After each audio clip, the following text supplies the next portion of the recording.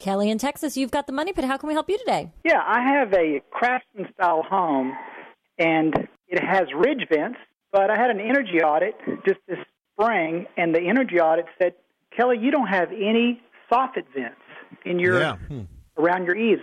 Well, I don't really have eaves.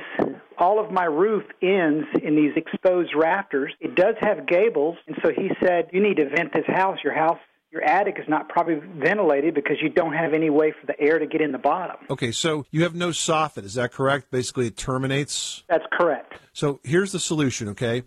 There's a type of vent called a drip edge vent. And what a drip edge vent does is it essentially extends the roof line by all of about 2 inches.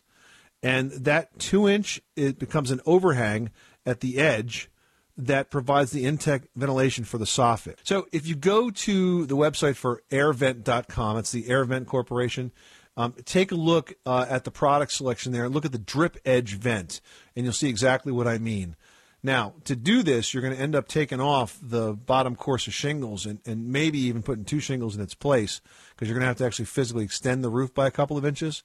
But done right, you will install that soffit that you don't have, and you won't notice it from the outside. So you're not going to physically notice a difference in terms of the architectural style of your house, but you will provide that all-important space for intake ventilation. Okay. Appreciate it. You're welcome. Good luck with that project. Thanks so much for calling us at 888-MONEY-PIT.